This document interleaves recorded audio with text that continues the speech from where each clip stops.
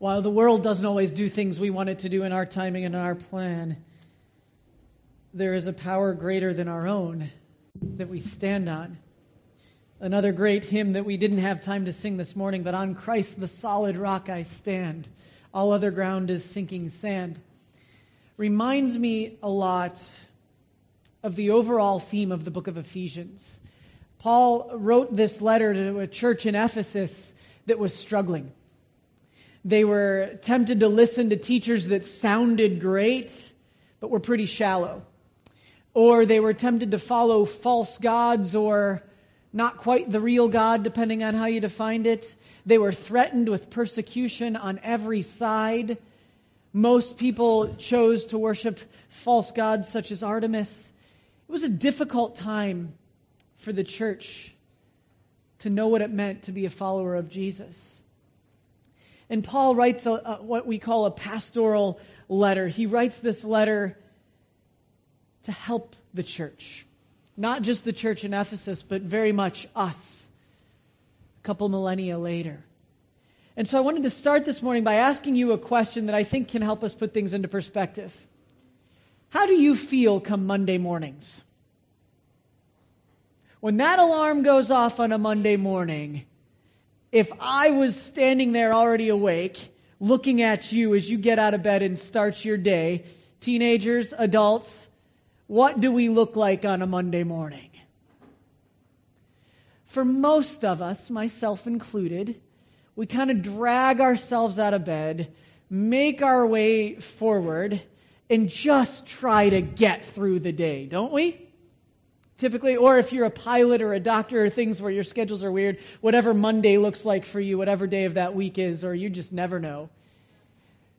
But my point is, often we find ourselves in seasons or series points in life where we feel like all we're doing is surviving.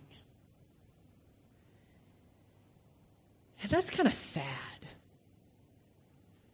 Because we're meant for so much more. We sang it about, how he loves us so, how he loves us in Christ alone. We know there's a better way to live, but we get caught sometimes just going through the motions. The letter to the church in Ephesus and the letter to us at Alliance International Church says there's more to life than surviving. Yes, this world is increasingly dark. Yes, things at work may not be fair. Your teacher might give you too much homework. But there is a way to thrive. There is a way to live a bigger life than we knew possible on our own. There's even a way to live the life that already God laid out for you. And I know that statement is confusing, and we're going to try to unpack that this morning. So I want to invite you to open up your Bibles to Ephesians chapter 1. You've heard us talking about that. And I'm going to read all of this, and you're going to look and see, like, Mike, what in the world is he saying? And we're just going to pull out a few truths this morning that give us perspective. If you've got your sermon notes in your bulletin, yours don't have all my small handwriting on it and are half the size. But if you don't have sermon notes, would you raise your hand? And the ushers in the back would love to give you a copy. Anybody missing the notes for the day? Just keep your hands up for just a second. Isam say. So we got about 5 or 6 or 8 now people that need them. And so keep your hands up. The ushers are getting those ready for you, and they'll bring those along.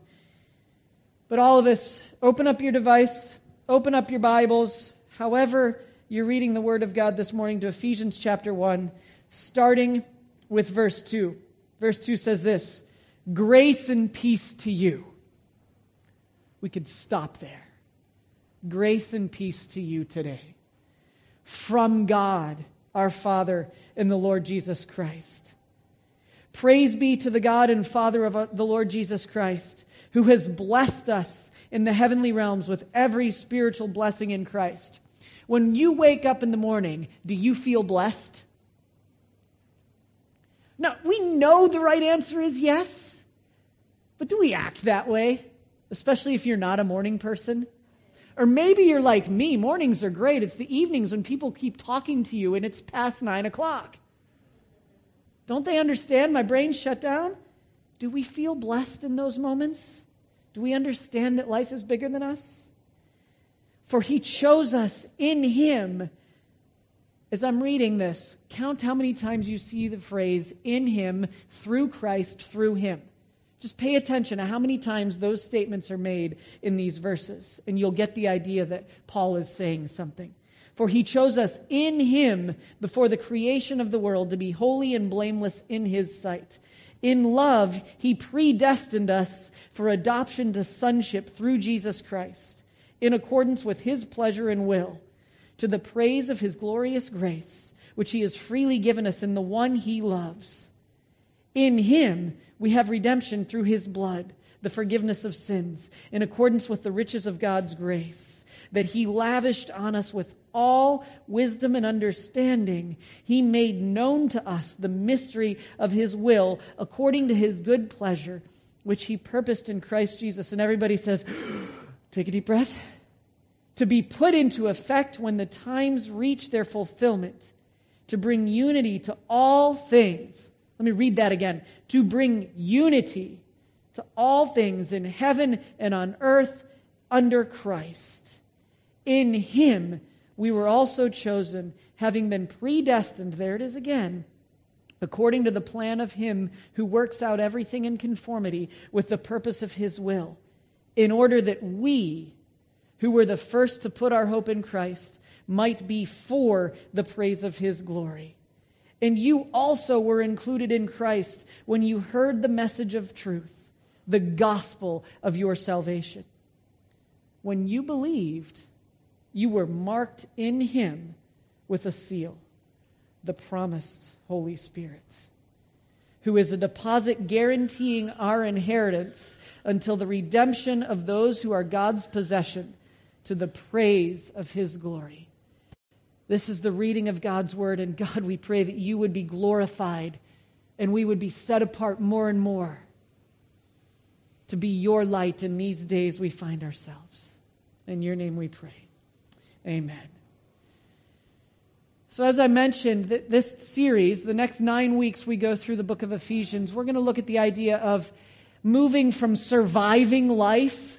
Now we know eternity is coming and it's going to be so much greater when Christ returns and all things are made new. But we're not just called to sit around and wait with bittersweet emotions until that moment. We're called to thrive in the life we can live now, because the world needs to see that light, that life that we have in Christ Jesus. But most of us approach life a lot like this picture. And this is our background for the remainder of this series, because a lot of us feel like we're in the desert. And we're just trudging along, hoping to get some water every once in a while, and we're just crawling through life. But God is saying through the Apostle Paul in this letter that you can function highly in the world you live in now. If you know your battle is not against flesh and blood, which we'll come to later, if you've put on the full armor of God, you'll be prepared to live and actually fight against that thing that says you can just survive.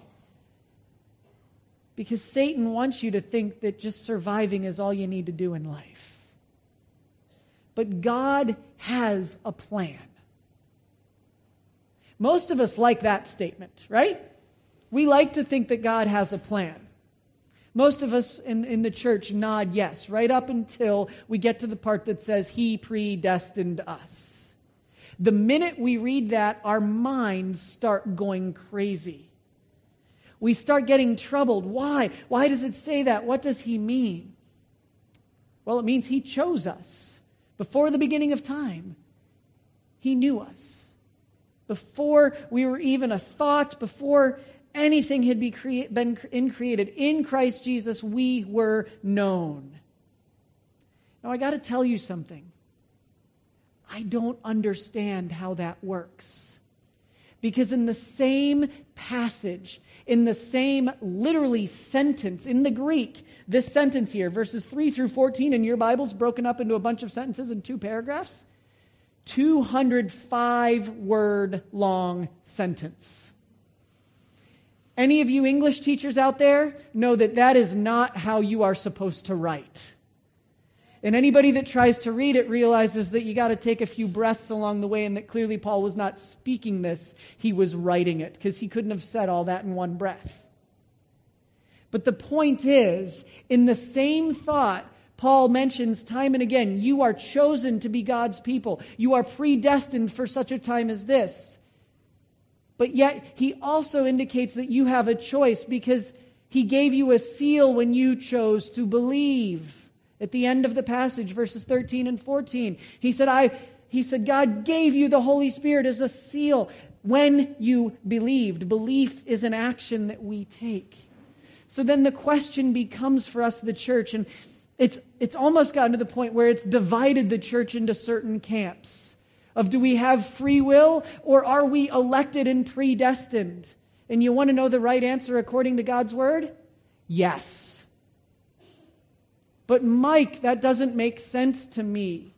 Mike, I want it to be clearly planned out systematically. Great. Talk to God. Spend time in His Word. Understand that all of the Old Testament spoke of a people being chosen by God, and that was never a problem, because they knew their very existence meant that they were to be light to all the other civilizations around and show them who God was. Israel didn't do a very good job of that, just as we, the church, could improve today. With the new covenant in the blood of Jesus, we are now, along with God's people, adopted into that family, called to be light. Yes, God has foreknowledge. Yes, God has a plan, and His plan is being worked out. And yes, in that plan, He gives us a choice. I don't understand that, Mike. Well, neither did the writer of Deuteronomy. Because if you open up your Bibles to Deuteronomy chapter 29, listen to what you find. Verse 29 of chapter 29 of Deuteronomy. The secret things belong to the Lord our God. God reserves the right to be mysterious. Why do I say that? Because here's the thing. We love to talk about the fact that God is all-knowing. He is everywhere. He exists in space and time. All these big truths about God, right up until we feel like it affects us. And then we try to put God into a box and say He must exist according to our understanding of Him. But here's my thing. Even though Hong Kong, you hear me say it all the time because I'm proud of the fact, Hong Kong has the highest per capita IQ of anywhere else in the world, we are still nothing compared to God. And if we think we understand everything about God, how much of a God is He really? Paul, throughout his letters, say, don't get caught up arguing about stupid genealogies or frivolous side issues. Focus on Jesus Christ, making Him known and knowing that you are His.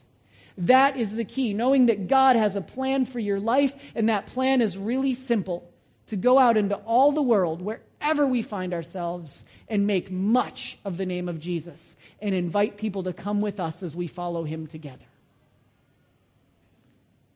That's God's will for your life, no matter who you are. How do I know that?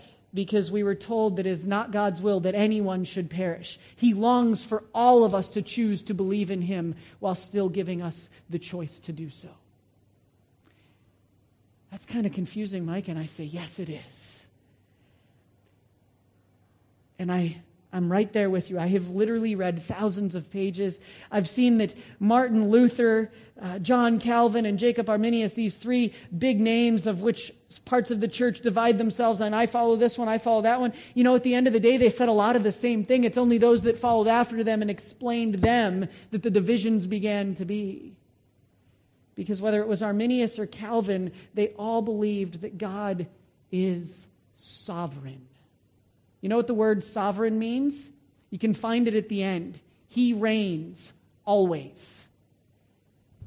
Now, previously, and forever, God is on His throne. And He is at work. But Mike, I look out at the world and it's depressing. Well, shouldn't that excite us to work for His glory? To be the city on a hill? Our next sermon series, see, I'm already preparing you for the next one, is that very idea that we, the church, are to be a city on a hill. Matthew 5-7, the Sermon on the Mount, calls us to be that kind of people. But before we get there, we need to understand the survival truths and how we can thrive in a world that can sap away our strength. We can be discouraged by decisions made over our heads. We can be discouraged by our children that we know should behave this way, but they behave this way. We can be discouraged by our parents that we know they should behave this way, but they do this. We can be discouraged by a great number of things. But if we know who we are, it helps us to function differently in the world in which we find ourselves. Paul is writing this letter to the church in Ephesus that he had grown to love deeply. He'd spent more than 2 years there. Most estimate it was about 3 years in total there in one go when he planted the church. And as he cared for those people, he grew in love for them. He taught them the authority of God's word. It didn't look quite like this then because they didn't have books like this yet. But he taught them to trust the word of God. And when Paul spoke of election, he spoke of it personally. When Paul would speak of God having a plan for his life, this was a man that thought deeply he was following God. His name was Saul. And he was doing his own thing, and he was doing it his own way with some level of success. Then God got a hold of his life. Saul, Saul, why are you persecuting me? And in that moment and in that interaction with Jesus Christ on the road to Damascus, everything for Paul changed. His life went from this, a life of persecuting those that were followers of Jesus Christ, to making everything about Jesus Christ. You don't think Paul understood election? Paul said, I'm living proof that God can use even the most broken, undeserving person through His grace and peace to make His name great. And God has us here for just such a time. So when Paul's writing this letter to Ephesus, he's writing them saying, come on, you can survive and you can thrive and you can be like. Look at what Paul writes in verses 20 and 21 of Acts chapter 20. If you want to get a brief history of the church in Ephesus, read the end of Acts 18, read Acts 19, and then the tail end or the beginning of part of Acts 20. Paul writes this in chapter 20, I have not hesitated to preach anything that would be helpful to you. Anything that would be helpful to you, that's what I'm going to say. You see, the visitors, Paul didn't have time in this trip to visit much with Ephesus. The elders came to him, and they're weeping. They're sad that they realize that probably the end of Paul's life is near. And in that bittersweet moment, he's like, I never hesitated to teach you what you needed to hear. Taught you publicly. I was never embarrassed of Jesus. I taught you, and I went from house to house. And I have declared to both Jews and Greeks that all of us must turn to God in repentance and have our faith in the Lord Jesus. The secret things belong to God, but we must know that He is at work. And so then when he starts the letter, praise be to God, to the God and Father of our Lord Jesus Christ, who's blessed us in the heavenly realms with every spiritual blessing in Christ. He starts the verse before that by saying two simple words that he starts a lot of his letters with. Grace and peace to you. Praise be to God and grace and peace to you. They're connected. And as you make your way through the passages, we see that there are truths that help us to not merely just survive, but I call them survival truths because they're our foundation. This is the key. This is the bedrock. And they always start with these words or a derivative of it. In Christ. And we could say, Paul said a lot of in Christ. Just in these verses, he says more than we have time to say. But in Christ, God has blessed us in time and chose us in eternity. What does that mean? Before the fabric of time was written, God knew you. How does that work? I don't know, because when my brain thinks about time, it thinks about time in a straight line. What do I mean by that? I mean that most of you, if I keep talking after 12:05, you're looking at your clocks because you expect to be moving on to the next thing. Right? You're hungry. If you weren't then, you are now. I think linear. I think in time because I am human. I am finite. Outside of Jesus Christ returning before I kick the bucket, my life has a specific starting date and a specific ending date, my physical body. And in that, God gave me eternity through Jesus Christ. I have eternal life. John 3:16. For God so loved the world that he gave his one and only his one and only Son, that whoever believes in him would not die, perish, but have everlasting eternal life. At the same way, God has blessed us in time. God knew when he was putting every person in this hall. He set you on this earth for such a time as this. He set you on this earth when political tensions all over Asia are high. He set you on this earth when I was born an American and I'm very confused by the political situation in my home country. He set me on this earth when I get to be part of the expansion and shrinking of the world like never before. And he tells us, the church, this is my time. It's not our time, it's his time to be light in his world. It starts with him. He's got a plan, and he invites you into that plan. Not only that, but he's chosen us to be holy and blameless. Not on our own. Again, can't do it. I will walk out of this room and likely make a mistake at some point today. It happens. I'm not trying to minimize sin, but I will be tempted to tailgate someone and think bad thoughts of how slowly they're driving. I will be tempted to get on certain parts of road and drive quickly. I will be tempted to try to cut in front of line of somebody else that has too many things at Justco. Temptation comes in many forms. But I've been chosen to be holy, something I cannot do on my own. Holiness is pure and spotless. Holiness is worthy of sitting at the feet of God for all eternity. And on my own, I cannot do that. But as we remembered here at communion, through Jesus Christ, we've been bought with a price. So the fact that I can't be holy says that I depend on another to make me holy. He who knew no sin, referring to Jesus Christ. This might sound confusing if you're not part of church life. This part might sound confusing, but just bear with me and I'll try to explain it to you. But Paul writes in another book, in another letter, he says, Jesus, who knew no sin, Jesus had never sinned. But he took on my sin, all of our sins for us, so that we might be completely transformed, just like we also read that we are transformed in the renewing of our minds, all done by the blood of Jesus Christ. But in this, we've been changed into the righteousness of God. That when God the Father looks through the work of Jesus the Son, by the power of the Holy Spirit, we are holy. You are a saint. But Mike, I'm no saint. You don't know what I did today. I don't.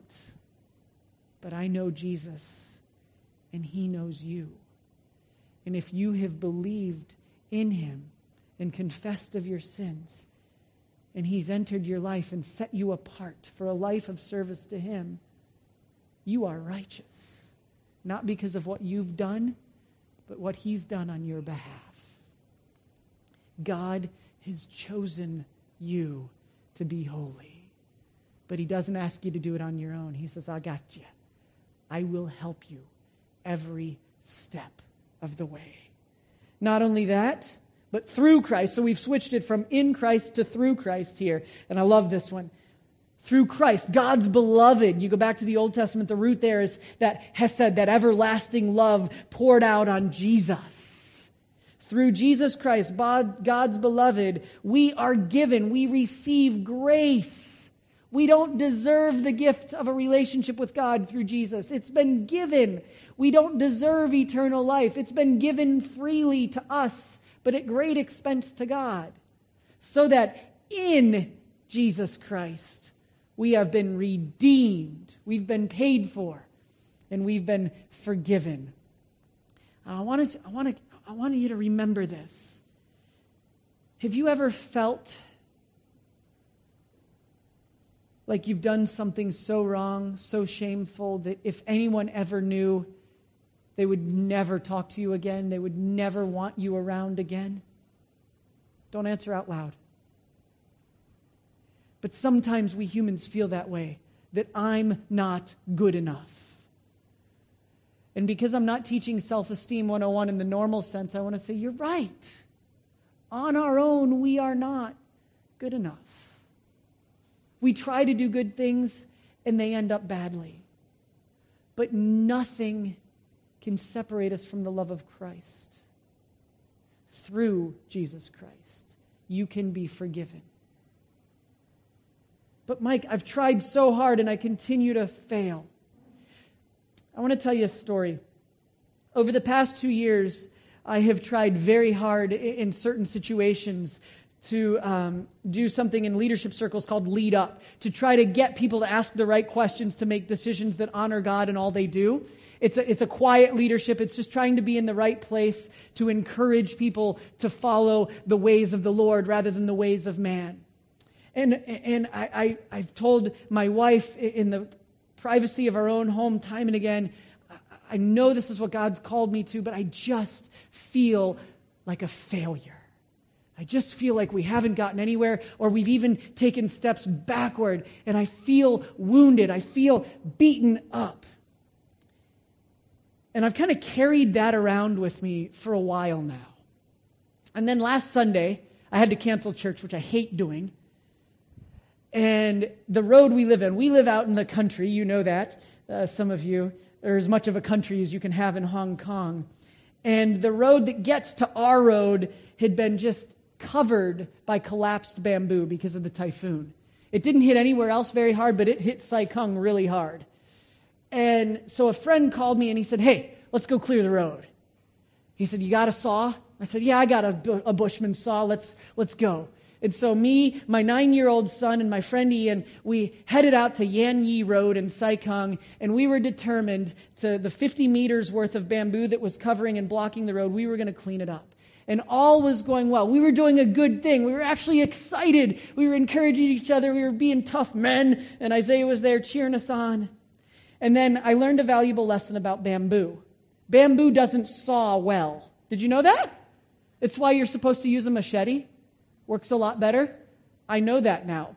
Because as you've noticed my hand, I was holding the bamboo, sawing with a saw this long, thanks to one of our elders that had bought it for me years ago. And the bamboo started to break before I stopped sawing. And so as the bamboo fell downward, the saw kept moving, and I tried to cut my finger off. I did not succeed, thankfully, but it looked horrible. And it was, I'm not going to give you the details, but it was gross. And so I texted my doctor, said, "What do I do?" And we put duct tape over it and hoped for the best until the morning. And all was good. And I was listening and just sitting talking with my wife once the fear of, have I done any nerve damage? No, I'm fine. And just weak because I cut through muscle. And I said, this is a really good picture of how I feel right now. I feel like I was trying to do a good thing, but I was doing it in my own strength. And now I'm scarred. And I think a lot of us do that on our own. We keep trying to do the right things in our own strength rather than doing it in Christ. Now, I know I'm in Christ, and I believe wholeheartedly that Christ could have easily allowed me to cut myself, or it just was an accident. You know, I'm not going to get caught up in that. But what I am going to say is there's often times when we carry this burden of we've tried so hard to be good on our own that we forget our identity is in Christ Jesus.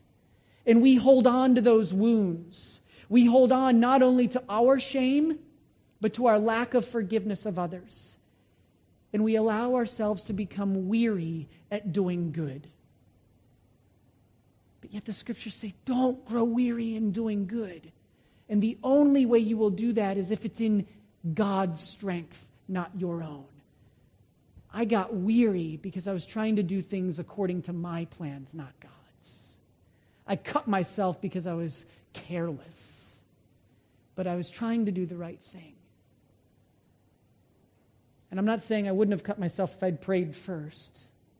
But I am saying often in life, we're wounded because our strength isn't in the Lord. Our strength is in ourselves. Our identity is in how we do good for God, rather than enjoying being in Christ.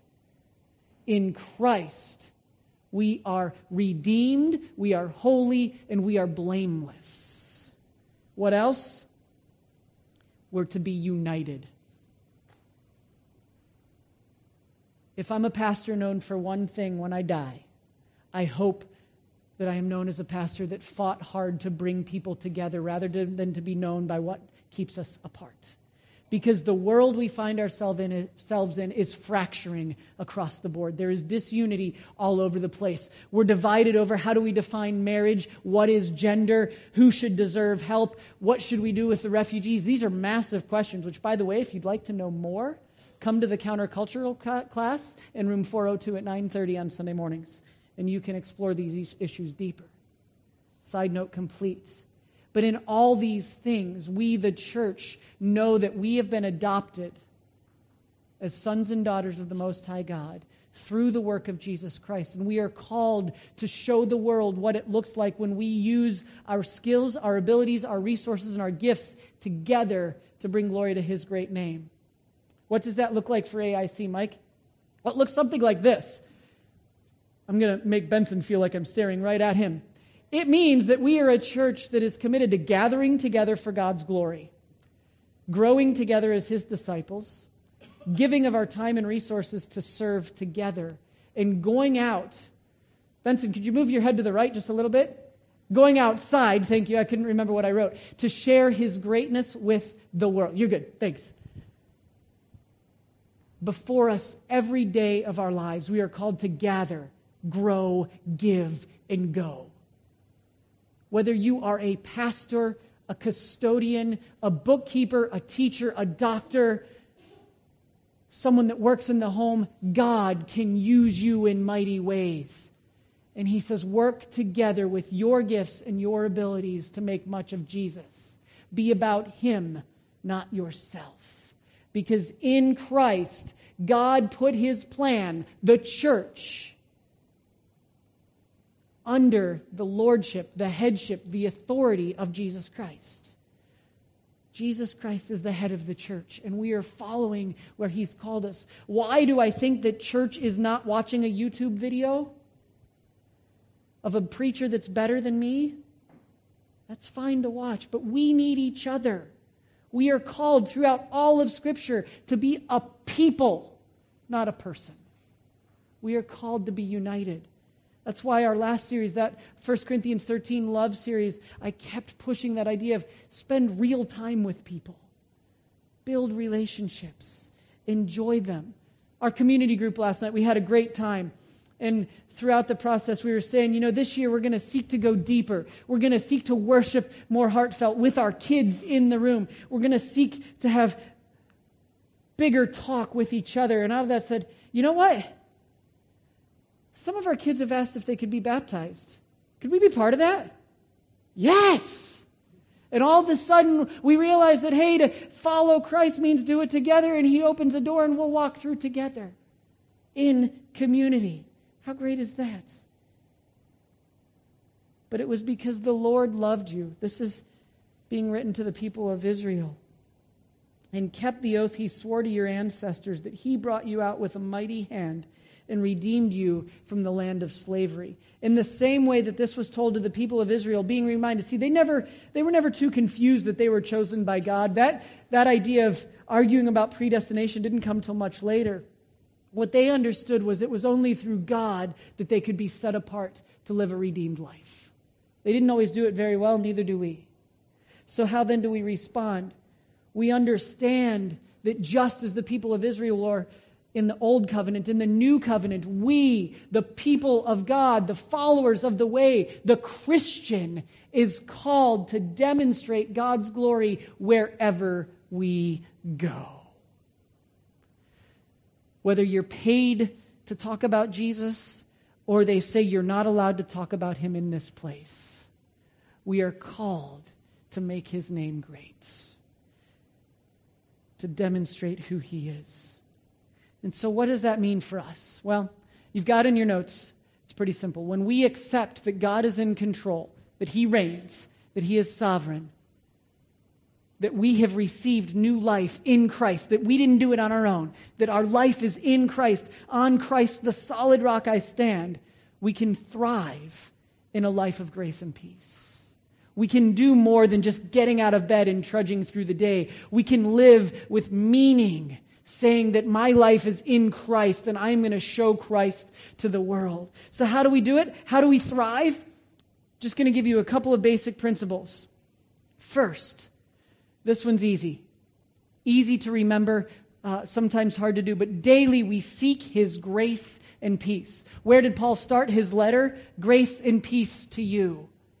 If we know that God's richness in grace and peace have given to us, something that is told from all the pages of Scripture, we know we can make it through the day with purpose, with energy, and with passion.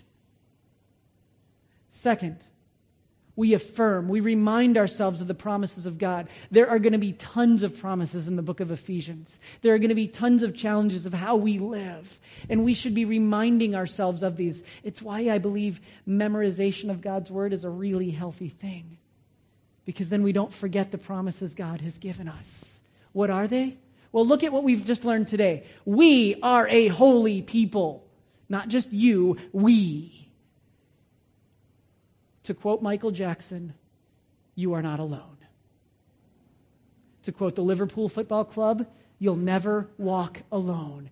God is always with you, and he has ordained a people for you, just as he did Elijah in his moment of despair.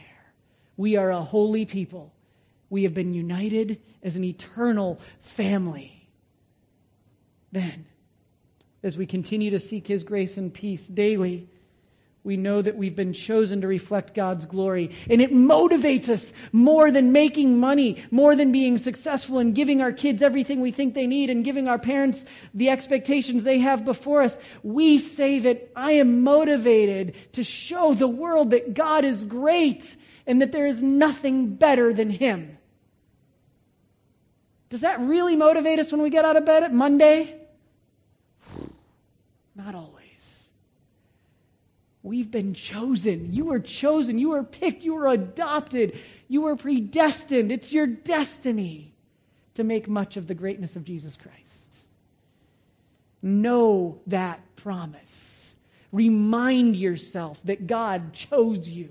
Remind yourself that you are his, that we're told nothing can snatch you from his hands. And know that you've been redeemed and forgiven. One of the biggest barriers to thriving in life is being caught up in fear and anxiety and shame. I'm not good enough. I can't measure up. Or what if it all goes wrong? And we get paralyzed by those questions. And God, through Jesus Christ, says, you are not alone. I am always with you. I will never leave you nor forsake you. You are my child. And I will lead you every step of the way. You are forgiven, you've been set free, and I paid for you already. You are mine. So for us, how do we finish? With grace and peace. Grace, the understanding that we've been set free from sin and shame, allows us to move forward. You don't have to be paralyzed by your guilt, your shame, and your hurt and your fear anymore, because God says, I've given you Jesus Christ who paid for you, and the Holy Spirit will lead you forward past the shame and the guilt to the freedom that is found through Jesus. Second, peace grants us the freedom to live differently. When we know in our hearts we are at peace with God, the things of this world that are shaky, that are broken, that are troubling, do not trouble us inwardly, only challenge us and convict us to be brighter lights for Him.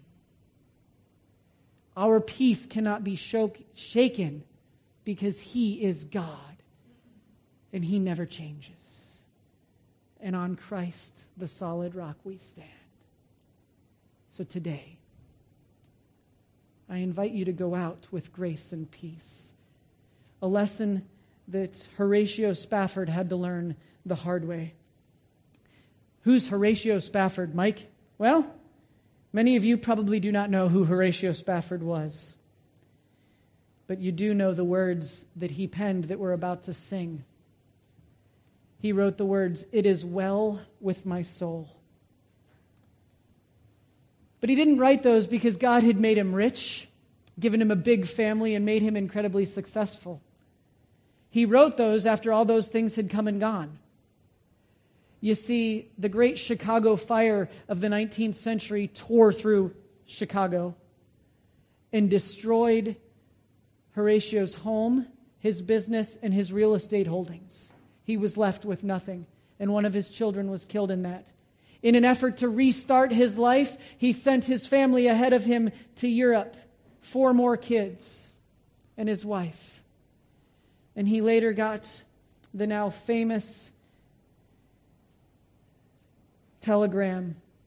It was one line from his wife that said, "Saved alone." His children had been taken from him. He no longer had any wealth to hold back on or to hold on to. And it was at that moment, his daughters had passed. He wondered what was he going to do with his life. And as he traveled to meet his grieving wife, he was inspired to write these words as his ship passed near where his daughters had died. "When peace like a river attendeth my soul, when sorrows like sea billows roll, whatever my lot, thou hast taught me to say, it is well with my soul." Circumstances didn't define whether Horatio could thrive in life. Following the will of God did. He went on to start a missions agency that served in one of the most difficult parts of the world, to care for those that knew nothing of the greatness of Jesus Christ. Life didn't always get easier. He lost more children later. But he never stopped following Jesus Christ. Is it well with our soul today? Let's stand and sing together.